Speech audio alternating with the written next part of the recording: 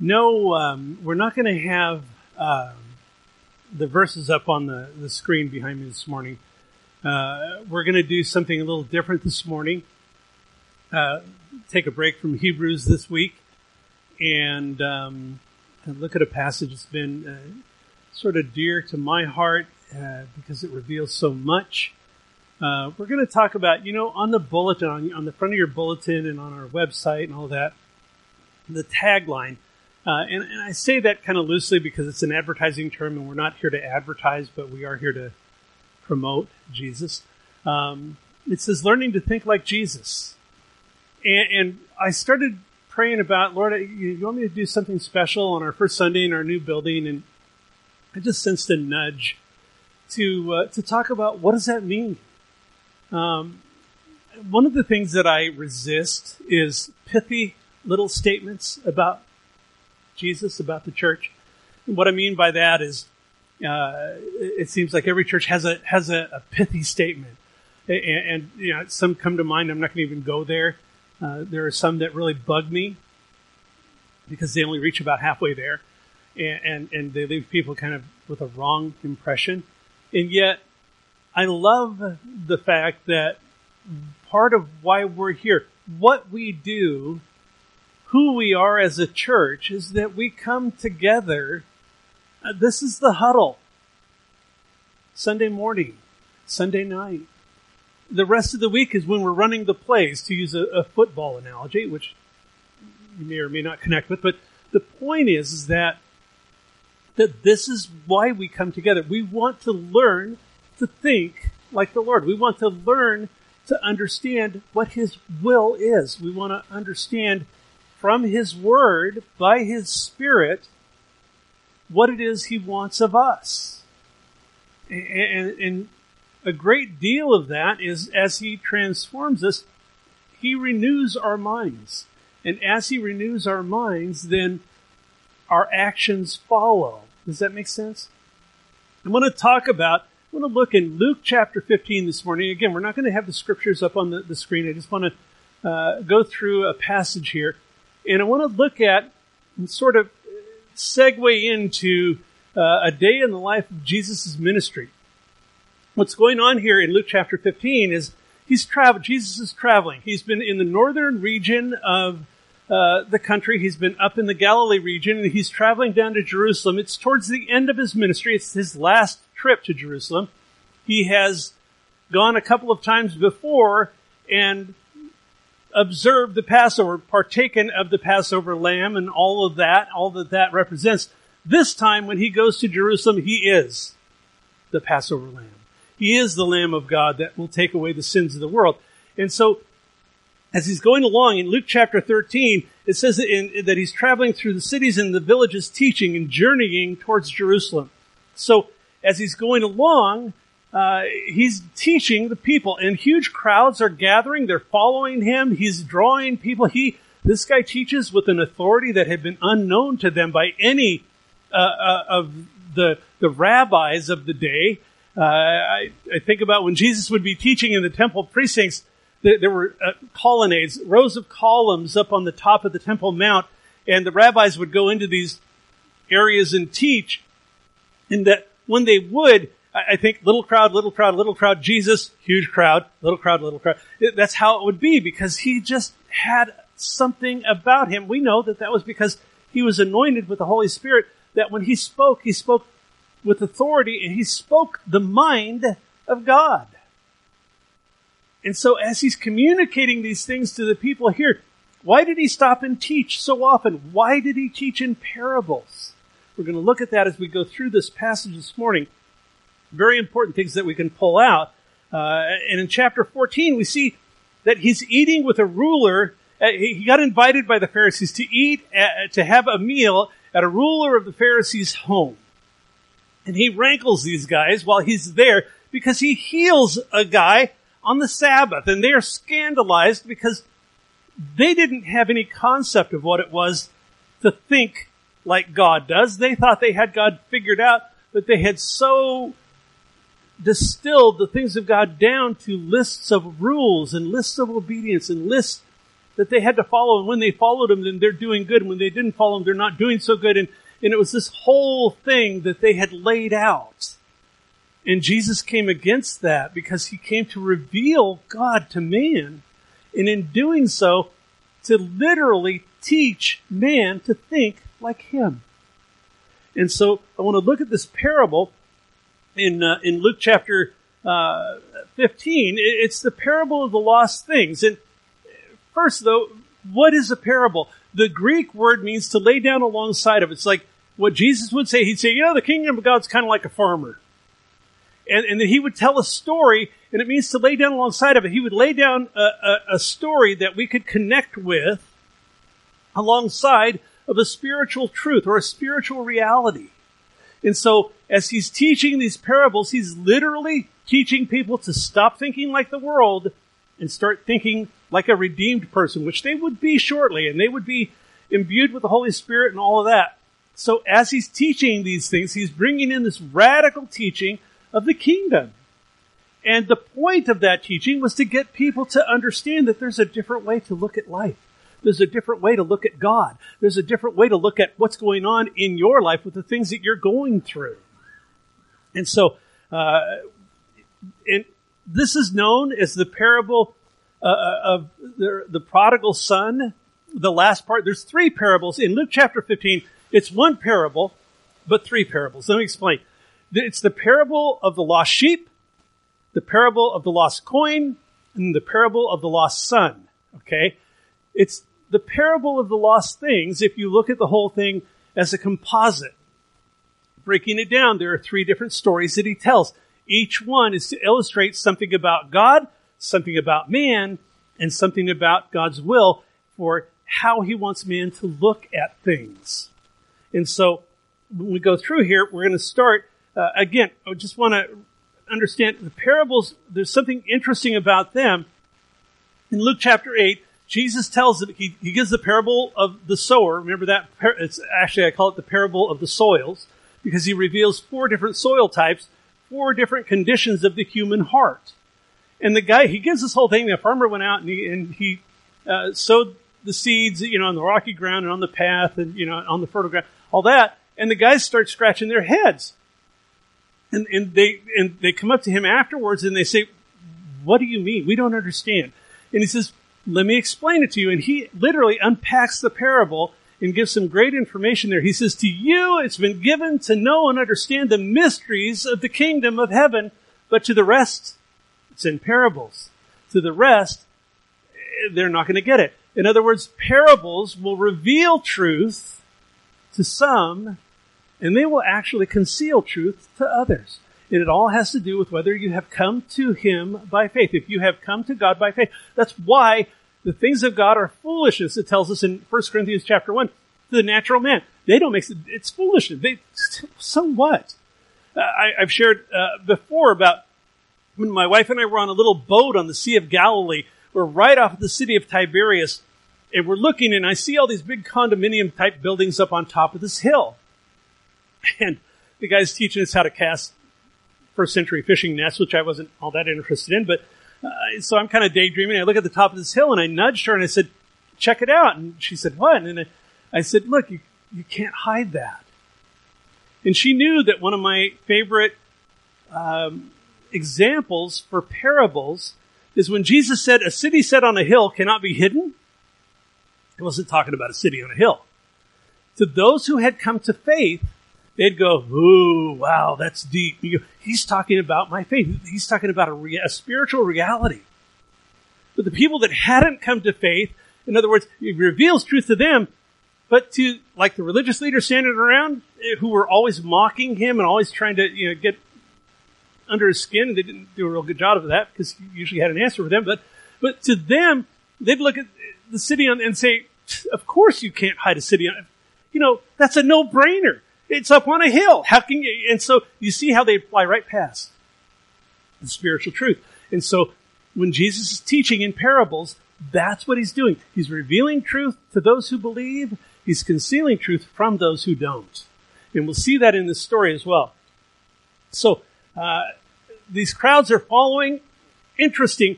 Jesus in chapter 14, he is strongly exhorting people to discipleship and to commitment. He is essentially telling them, you need to leave everything and come and follow me. Does that mean that we go and abandon our homes and our jobs? No, that's not what he was getting at. What he was saying is you need to start thinking differently about the things of God. God has to be first in your life. And that when he's first, everything else will fall into place. He says that in another place, doesn't he? In the Gospel of Matthew, he says, seek first the kingdom of God and his righteousness, and all the rest, the other things will come. So it's just a matter of priority. It's a matter of order in our lives. It's a matter of putting him in his rightful place, which is first, which is preeminent. And instead of people being put off, it says in chapter 14, he's giving these strong exhortations. They're actually drawn to him. And the crowds are growing. Why? Because he's revealing truth to them.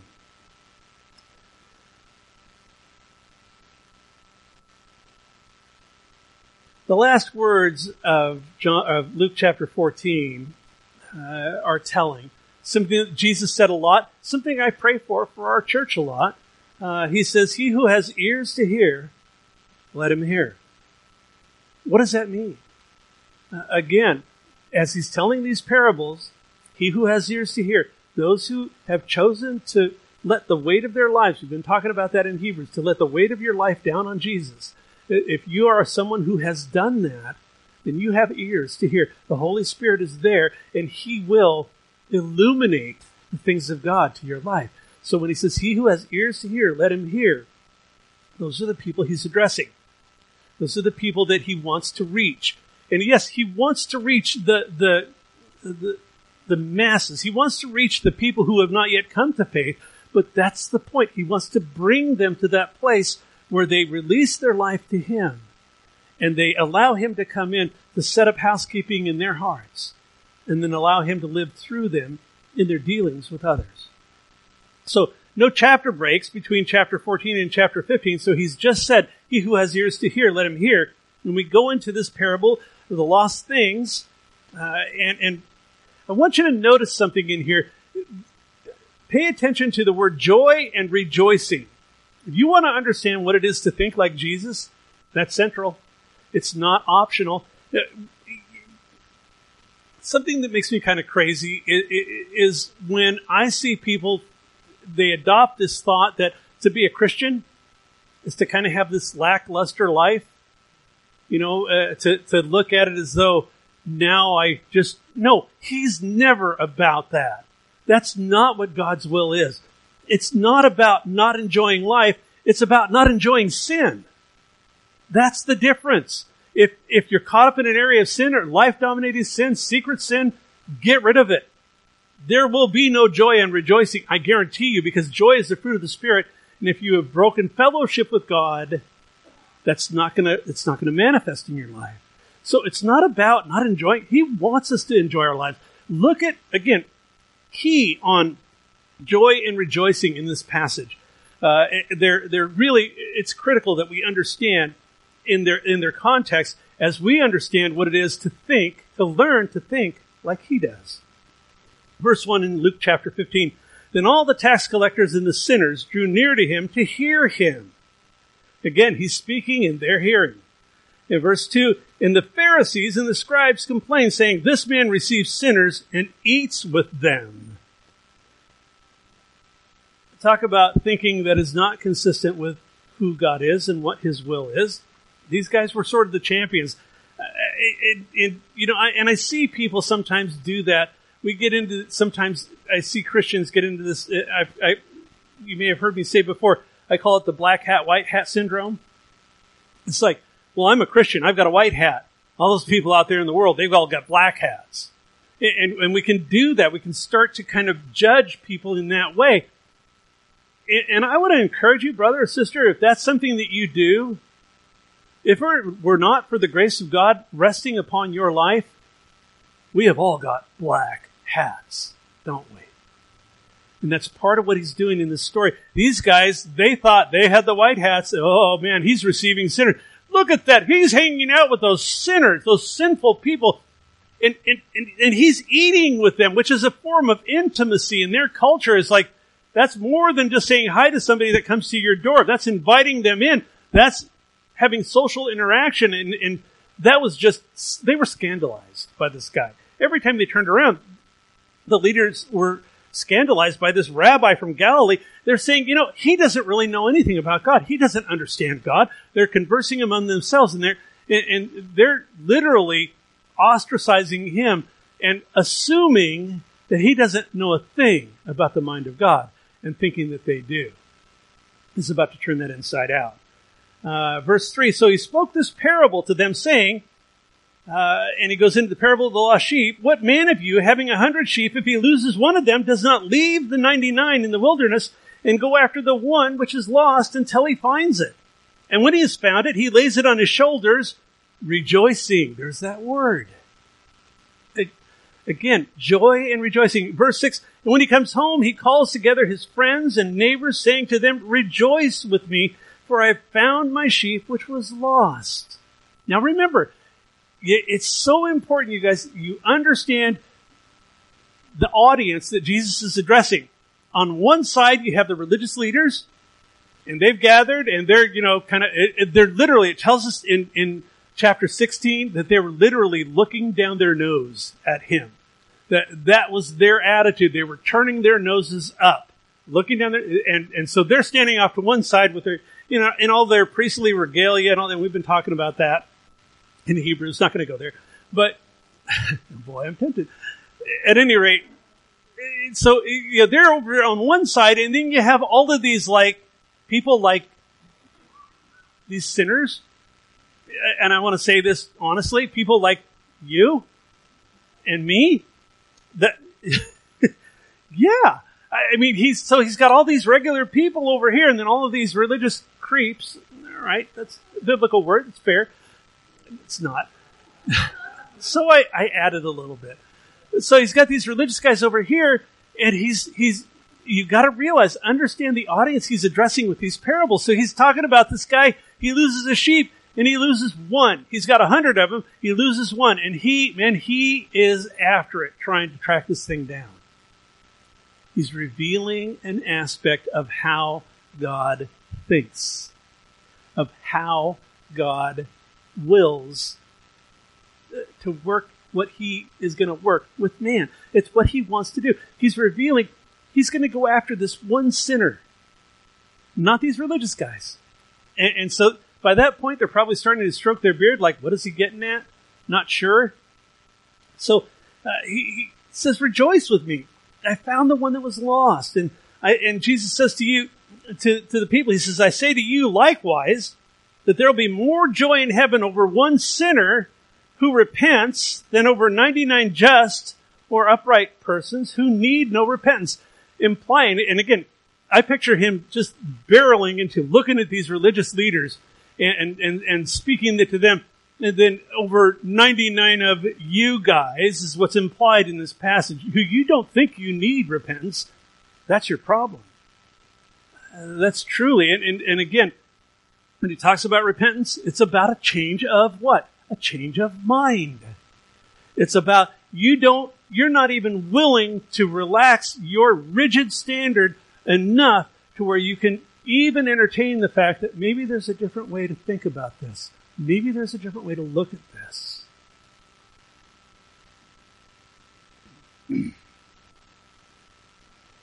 Something that's interesting to note is lost sheep don't repent. Lost people do. He goes on in verse 8, he talks about the parable of the lost coin now. Or what woman, having 10 silver coins, if she loses one coin, does not light a lamp, sweep out the house, and search carefully until she finds it? Now, I want you to understand, this is a woman who lost a quarter. All right?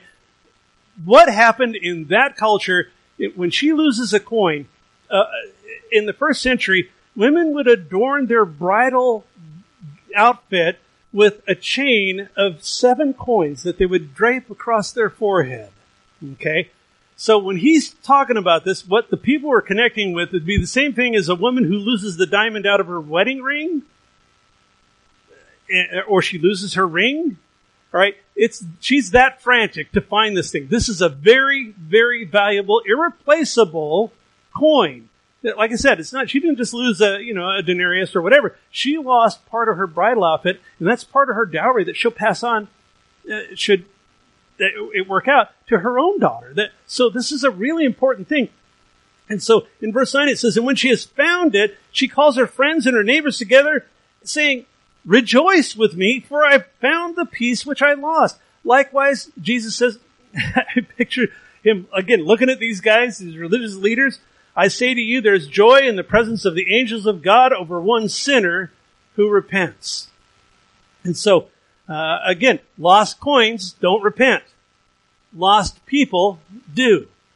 The common people standing there listening to this, they're probably hanging on every word at this point. And then he goes into the main parable in this passage, which is just, it's amazing, the way that he unpacks this to the people. Now, he talks about the repentance thing. He adds the repentance thing in the first two of these three parables. But the third one, he doesn't talk about it because it's lived out. Now he's not talking about a coin. He's not talking about a sheep. He's talking about a man. And we'll see that again. But the emphasis here is the joy that God has over one sinner who repents. The joy that God has over that thing which was lost now being found. Verse 11, and then he said, a certain man had 2 sons. I want you to understand again, with the crowd that he's talking to here, I want to give you the roles of the people in this parable before I actually read it. It'll help you, again, to connect with it. The younger of the 2 sons, there's a younger son and an older son. The younger of the 2 sons is represented here with the crowd that he's addressing by the sinners and the tax collectors. All right? The older of the 2 sons is representative of the Pharisees and the scribes, the religious leaders that are standing there literally looking down their nose at him. And the father, the man who had the sons, is representative of the heart and the mind of God in this story. So, understand, a parable, he's laying down this truth alongside of a spiritual reality because he wants to get these people to start thinking about the things of God differently. That's why we're here. That's what we want to do, isn't it?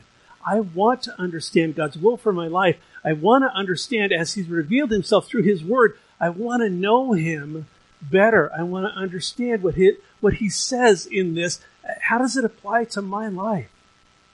And folks, I guarantee you, he will do it. If we come to him with that kind of a heart, because there's 2 kinds of hearts that are represented here. One's hard, one is open. And if we come to him with that kind of heart, I guarantee you on the basis of God's word, he will fill you and he will give you that which you seek. So he says, and the younger of them, in verse 12, said to his father, Father, give me the portions of good that falls to me. Now, when he says give me, he's saying, Father, I want your provision, but I really don't want your presence here.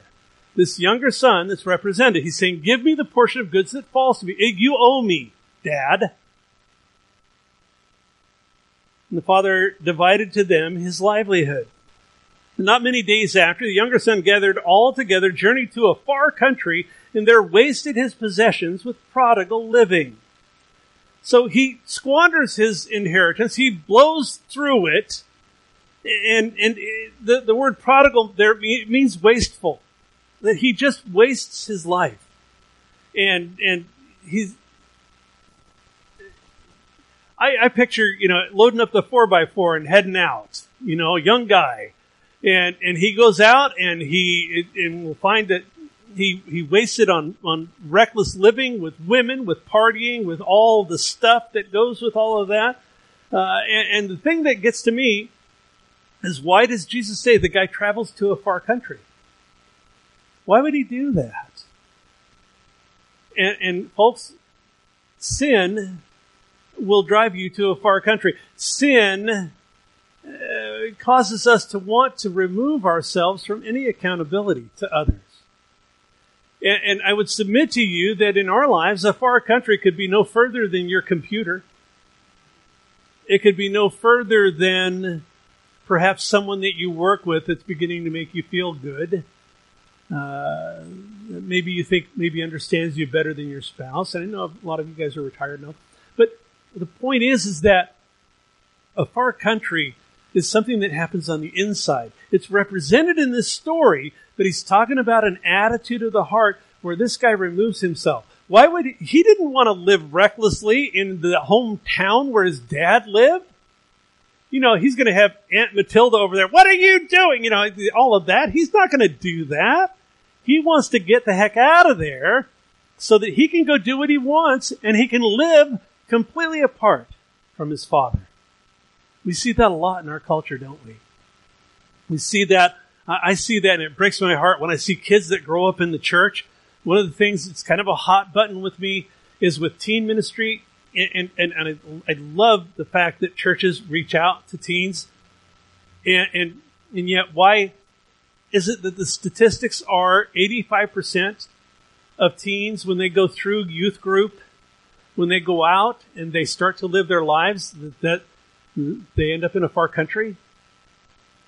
And I'll submit to you, my response to that is when a kid grows up and they leave home, and I'm not making a blanket statement, so please don't talk to me afterwards. But when kids grow up and they leave home, are they going to pattern their life after their youth pastor? No. They're going to probably pattern their life after their dad, after their mom. And so if mom and dad, you're not plugged in, you're feeding your kids to the wolves. And I'm telling you, I say that in all sincerity, and I know that character plays a part. There are some kids that's like, I can't beat the kid into submission. You know what I mean? There's sometimes that a strong character manifests and there's not a lot you can do, and yet that doesn't mean that you compromise. My point is that youth ministry starts at home, and it should end at home, because that kid is going to model their life after you, and if you're not living it, then neither are they. It's a very serious charge, something I take really serious. I took seriously when my kids were growing up. You know, it was like, they knew what I meant when they'd be scrapping about something, I said, hey, take it to high ground. And they knew that it's like, oop, Dad's going to discipline if I don't. But that meant take whatever you're scrapping about into the spiritual realm. Because that's where the answers are. It's not going to happen by trying to find answers in the temporal realm. It's just not.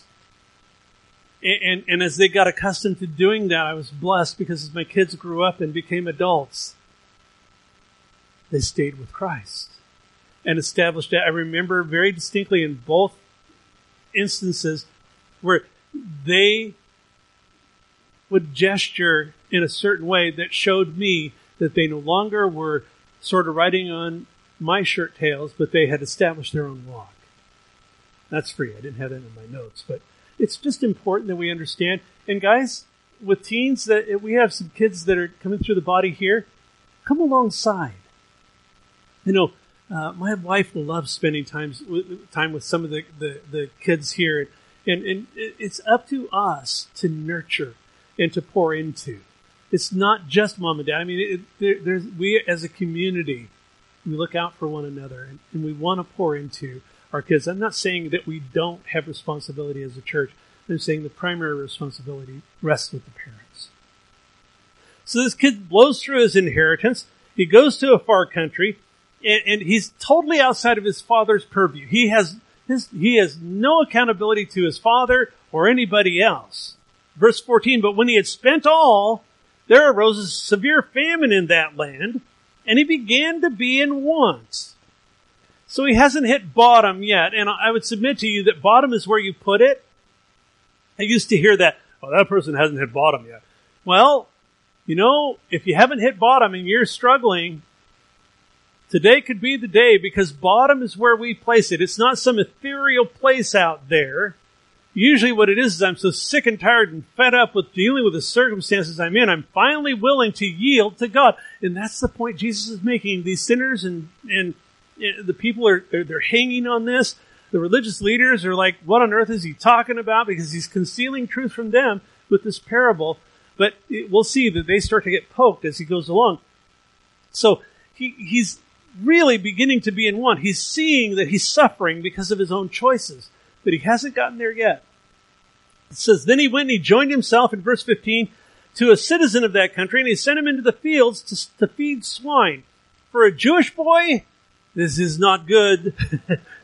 You don't go feed pigs. It's not, he is getting low. For him to be able to do that, and what this is, it's self-reliance. He's trying to rely on himself, and so what he does is he turns to the world.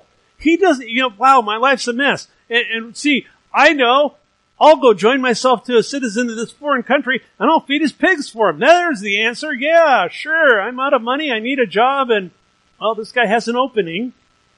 But, and there's a passage in Hosea chapter 6 that I have always appreciated, and it's something, it reveals something about our Father's heart.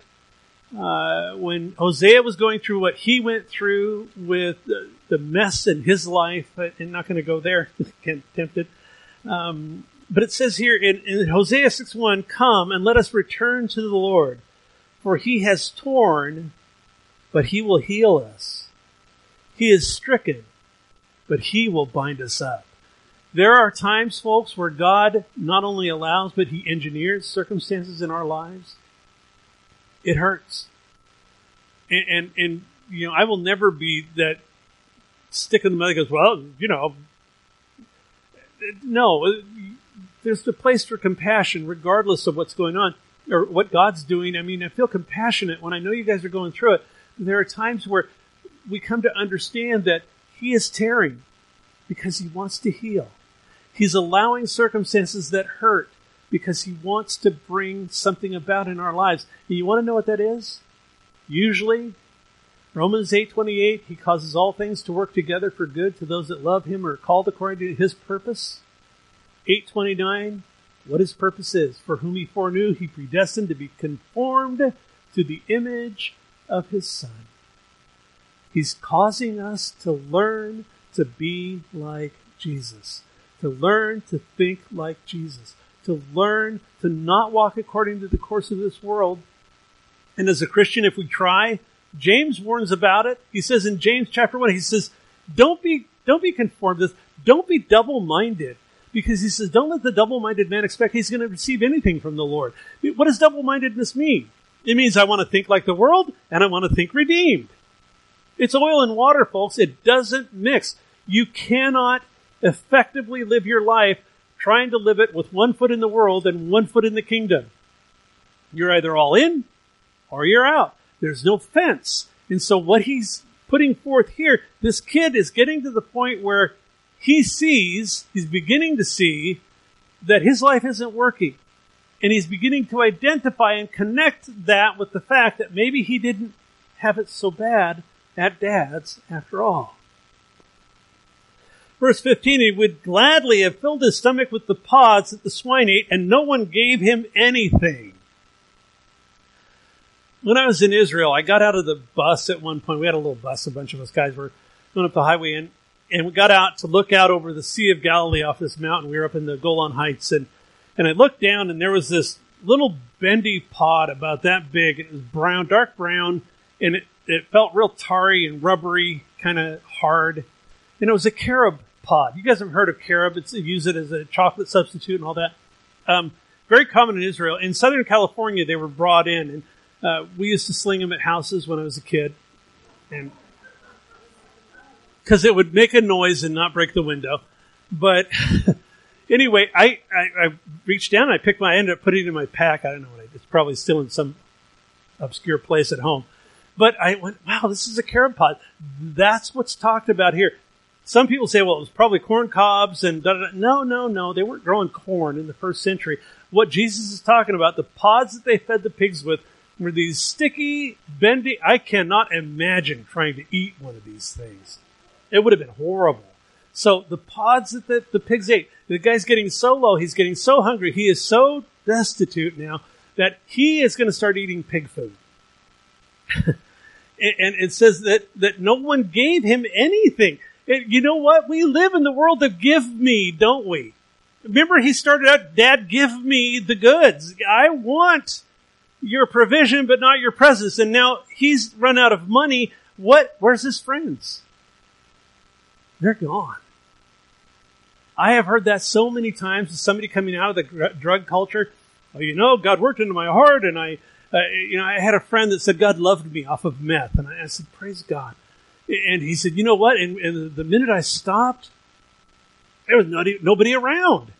Everybody bailed because they didn't want to look at their own stuff. And when you stop and you're caught up in an area of sin and other people aren't, I mean, he was literally ostracized from the whole drug counterculture and all that because he came to a point of getting right with the Lord.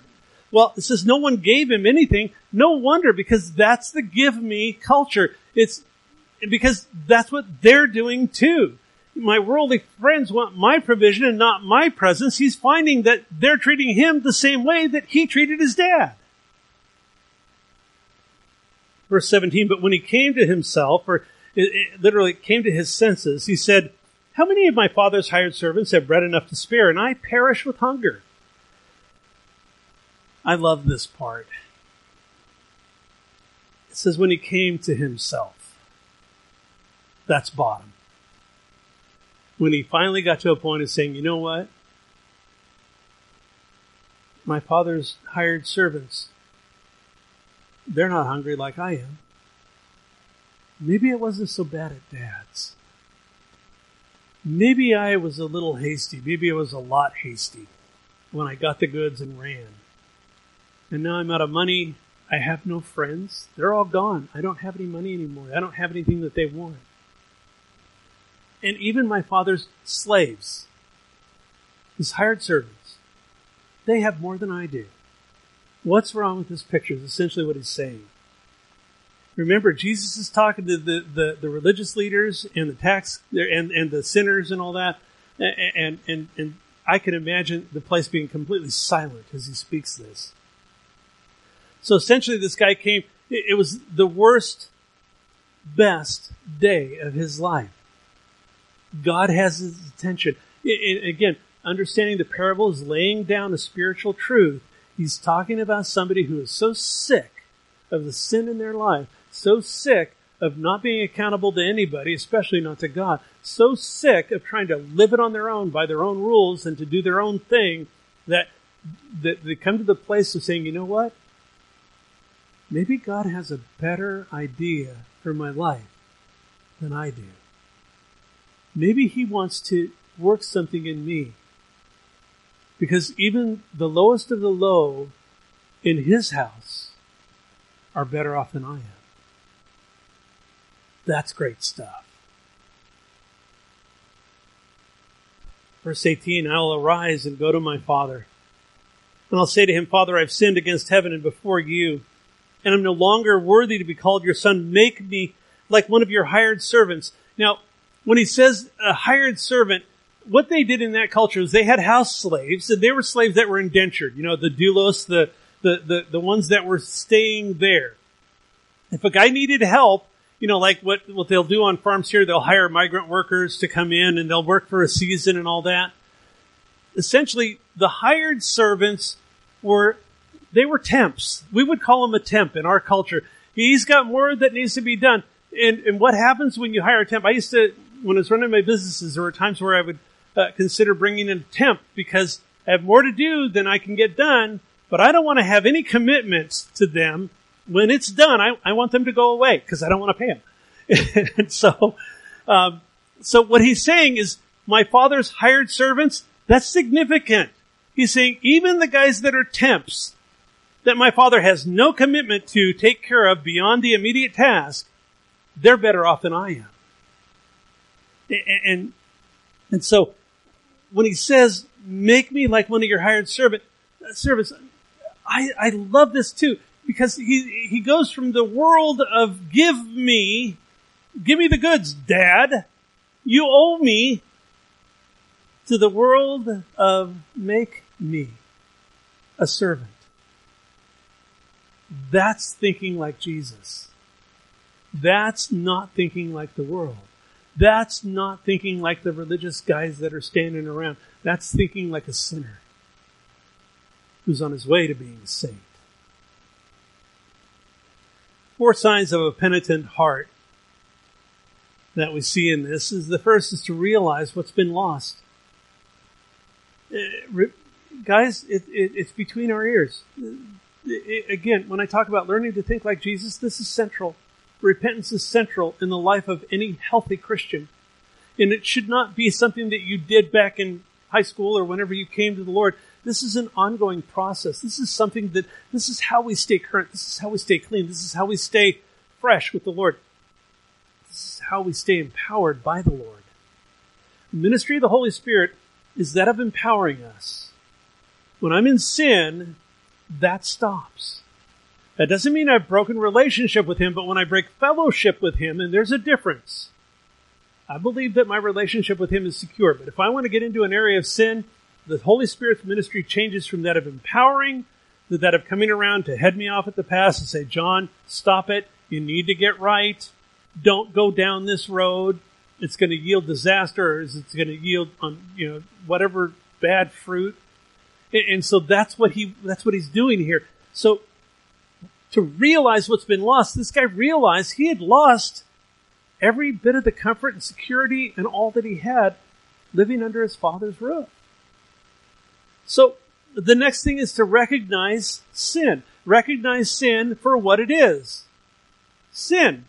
It's, and the world puts all kinds of crazy labels on sin to try to make it more palatable. No, it's sin.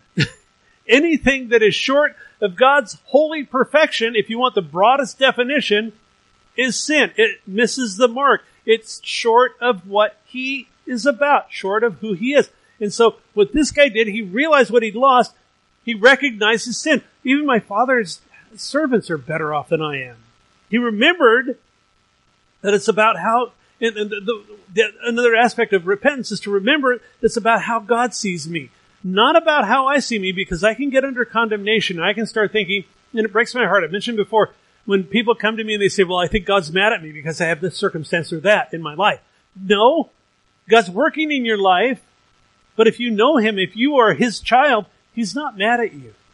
He may be working in your life. So to remember, it's not about what I think, it's about how He sees me. The guy says, I'm not worthy to be your son.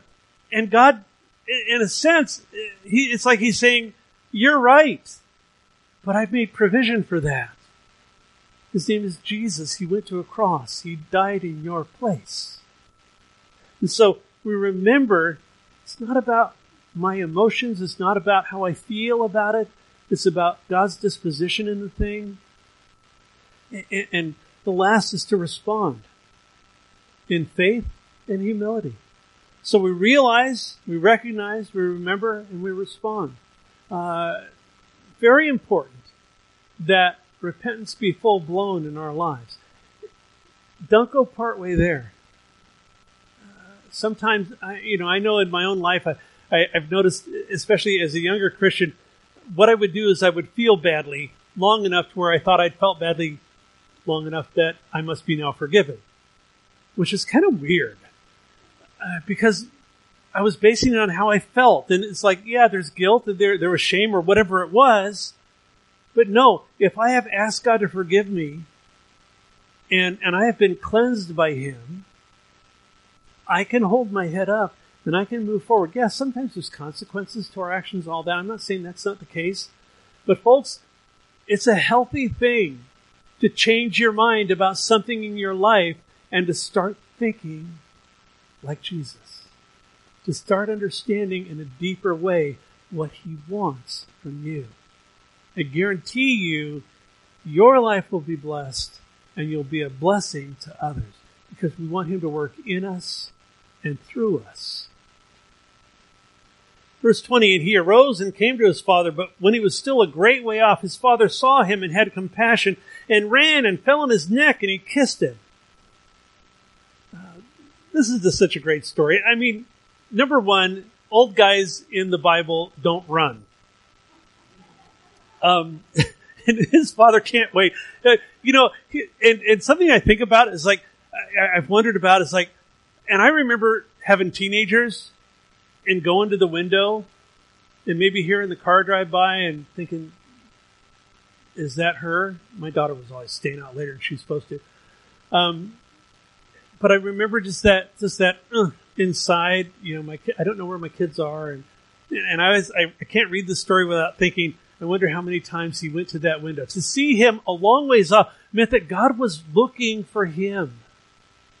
He wasn't waiting for his son to come up and show up and start tugging on his pant leg and saying, please forgive me, please. No, his father was looking for him. He sees him. He understands, this is my son coming home. He runs out. He tackles the kid.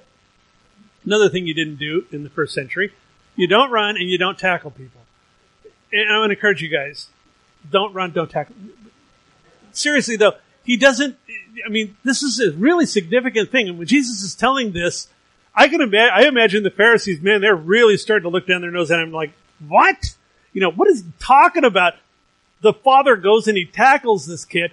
What? And the people, the sinners and tax collectors brightening up and thinking, wow, maybe there's hope for me. And he's like, yeah, that's right. That's part of the purpose of this, revealing truth to you. And this is just a great scene. And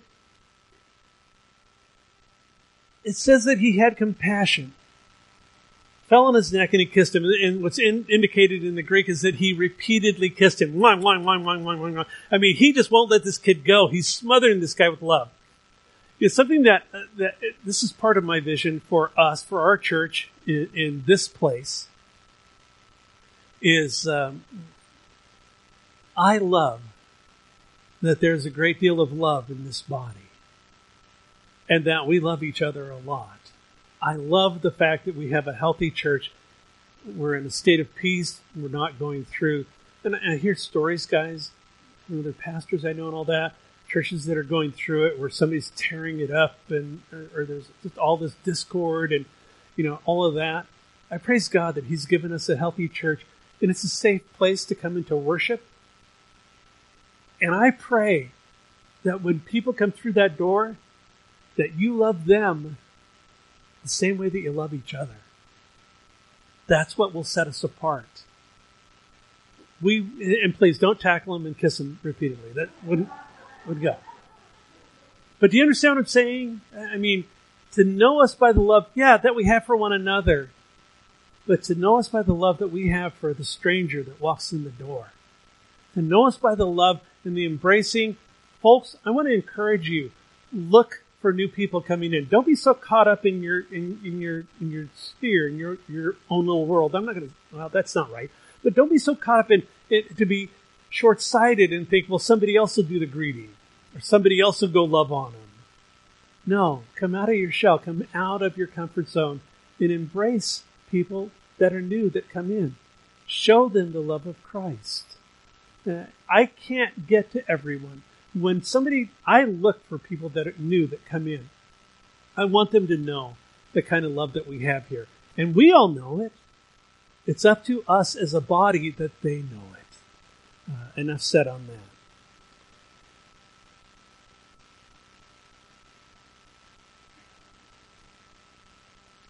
Verse 21, and the son said to him, Father, I've sinned against heaven and in your sight, and I'm no longer worthy to be called your son. And he doesn't get the chance to finish his speech. Remember, he said, make me like one of your all that. No, his father cuts in.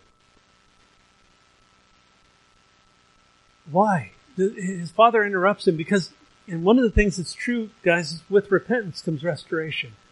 This guy is restored just by coming towards the house. He doesn't have to go through a ceremony.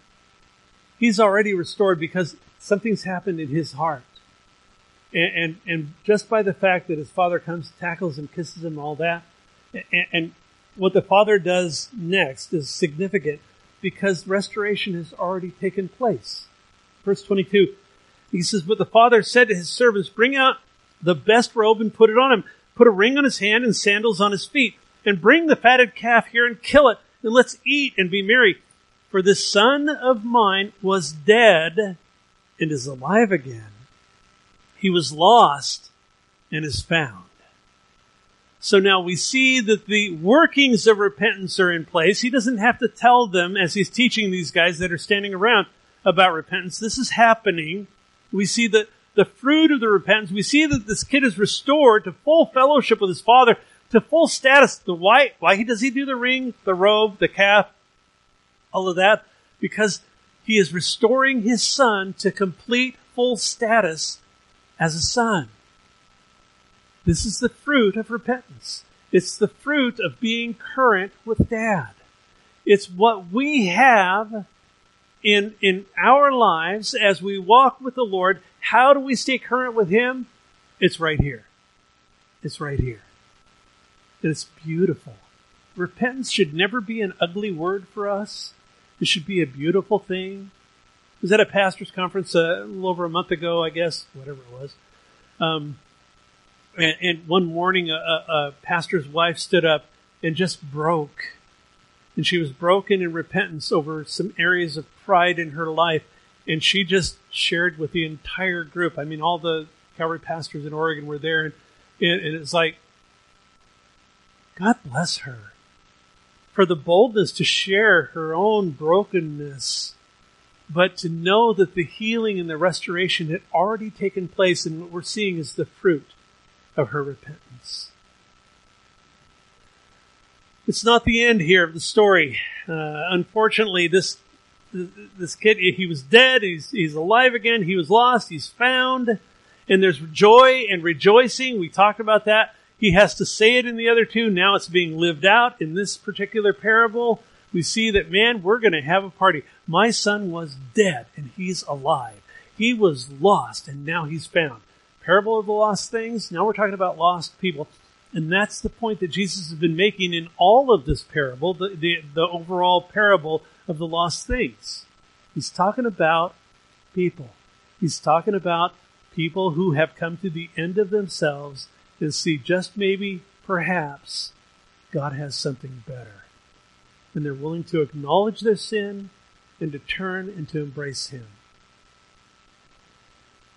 Verse 25, now his older son, who's the older son represented in this story?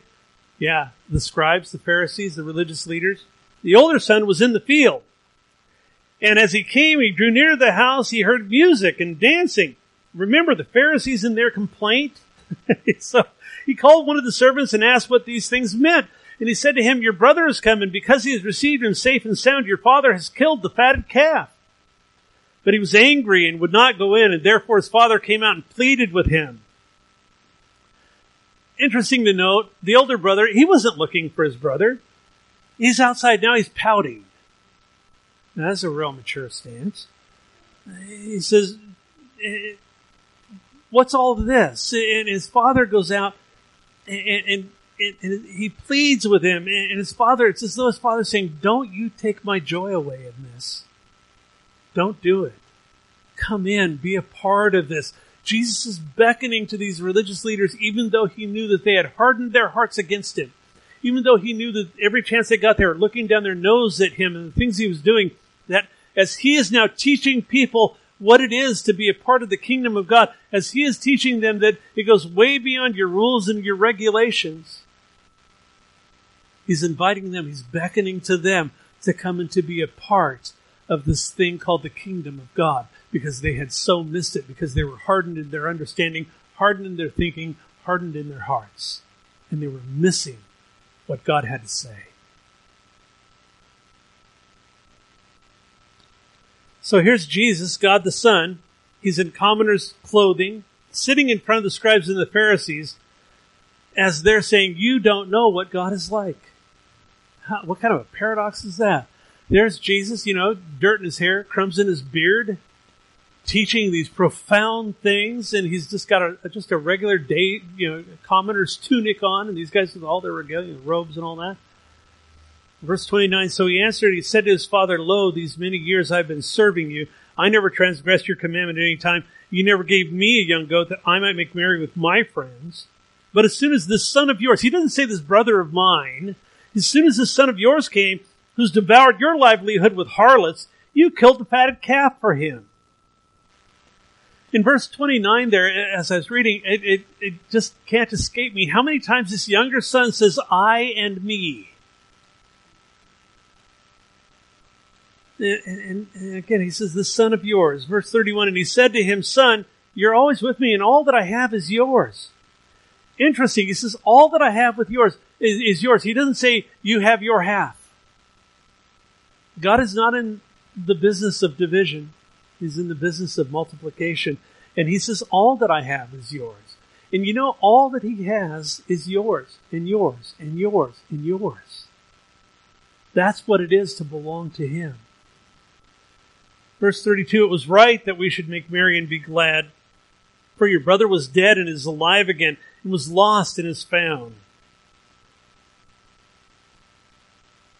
Interesting. The story ends there. And I would imagine, again, as Jesus has been talking about, he's talking to these two groups of people, that there was some real interesting things going on as he looked and he saw people that were connecting with what he was saying. As he saw people, he looked and he saw people that had no interest from the start in what he was saying. But it's a glorious thing. Again, why do we as a church why do we think, or learning to think like Jesus, why do we put that forward? It's because of things like this. I mean, this is just one passage in God's Word where he wants to inform our thinking. He wants to get us to where we're not thinking about things in the old way, because that flesh, that fallen nature, that nature of sin, that nature of rebellion, that nature that says, I can figure it out, I'm going to do it my way, I want to go where I'm going to go, all of that stuff. He says, you can have quiet in your soul as you embrace me, as you embrace my will, as you embrace my way of doing things, my way of thinking about it. And so often, I know in my life, I'm in process just like you. And so often in my life, I'll react to something that comes my way or something that's said rather than respond. And I'm learning as I go to take the time to stop and to consider, Lord, what will reflect you in this?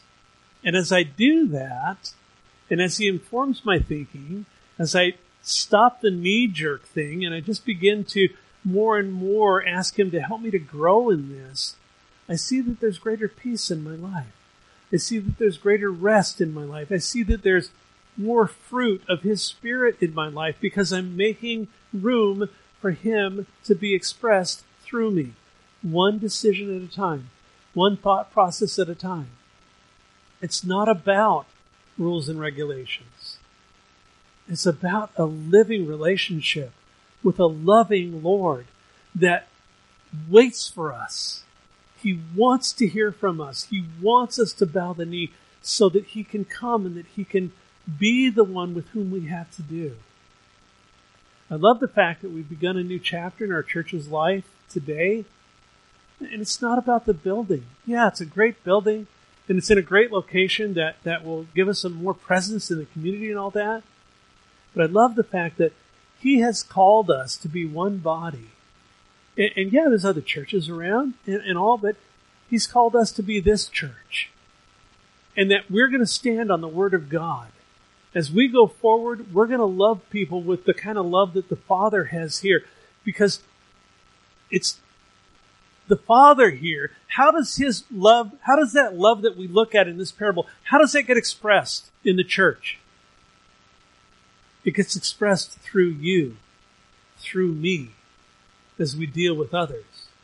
It's that kind of sacrificial, others-centered love that we're after, isn't it? That's how it happens.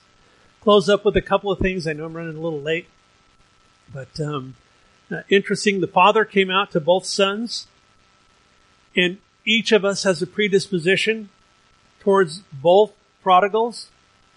And I would submit to you that both sons were prodigal. Both sons were wasteful.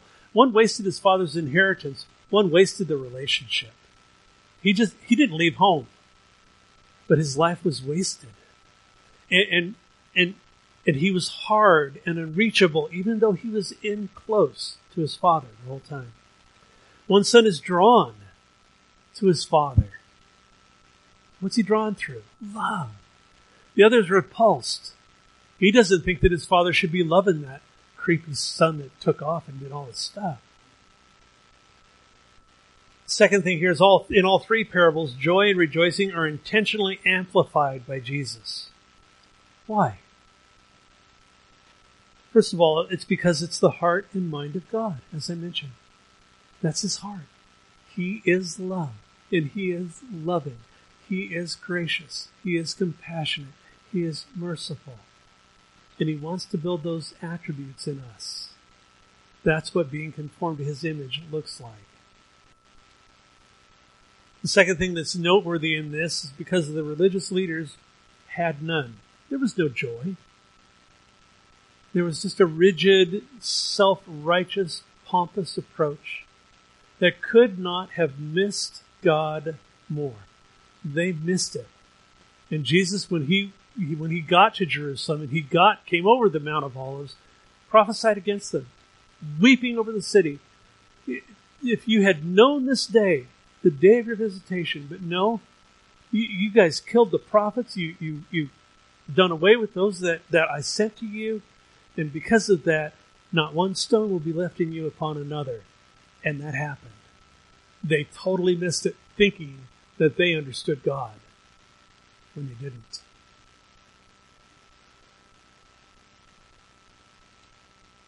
So our aim in learning to think like Jesus is not found in thinking like the younger, squandering our Father's inheritance, living like the world. We are to live lives that are set apart. That's what God says. And that's a process in our lives. We're all in process. And I've encouraged you guys many times before, don't think you know God's will for the person sitting next to you. Understand his will for you. And you'll do well in that. It's not in thinking like the older, vainly puffed up. In Colossians, the Apostle Paul warns, he says, don't be vainly puffed up by your fleshly mind. And that's what those guys were doing. They were vainly puffed up. They were so vain, they were so puffed up, they couldn't grasp the things of God. Brian, yesterday at our men's breakfast, shared a passage from Philippians, and I had to smile inwardly. I didn't tell him about it. It was part of what I was going to share this morning. I went, oh, that's interesting. But it's true, because I love the way that the Holy Spirit orchestrates those things, and that it tied together. And I'll close with this. In Philippians chapter 2, verses 5 through 7, when we talk about learning to think like Jesus, when we talk about understanding his mind, the mind of God, he wants to reveal it. Paul says this, he says, let this mind be in you, which was also in Christ Jesus, who, being in the form of God, didn't consider it robbery to be equal with God, but he made himself of no reputation, for he emptied himself, taking the form of a bondservant, going low, and coming in the likeness of men. So it says, let this mind be in you.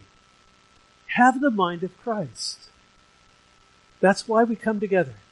That's why we study God's Word. That's why we're not going to get into a whole religious thing. I am so tired of religious trimmings. And I understand sometimes it's a contradiction. I don't mean that. Pure and undefiled religion, James says, is helping widows and orphans and all that. But I mean religion in a negative sense, where we put forth a whole religious protocol and we ignore the heart of God, being expressed in our lives. So, again, excited about what God's doing in our church, exciting that we have this place, a beautiful place to come and worship. And I'm excited for the rest of the afternoon. We've got the potluck coming up as soon as we're done praying here. And then after that, we'll get together again tonight at 7 for teaching in Revelation. So with that, let's pray. Guys, let's not do a last song this morning. We're running behind, and we will just break after this. So, Father, thank you. Thank you, Lord, that you've called each of us to be a part of this body. And Lord, thank you for your love, that you are the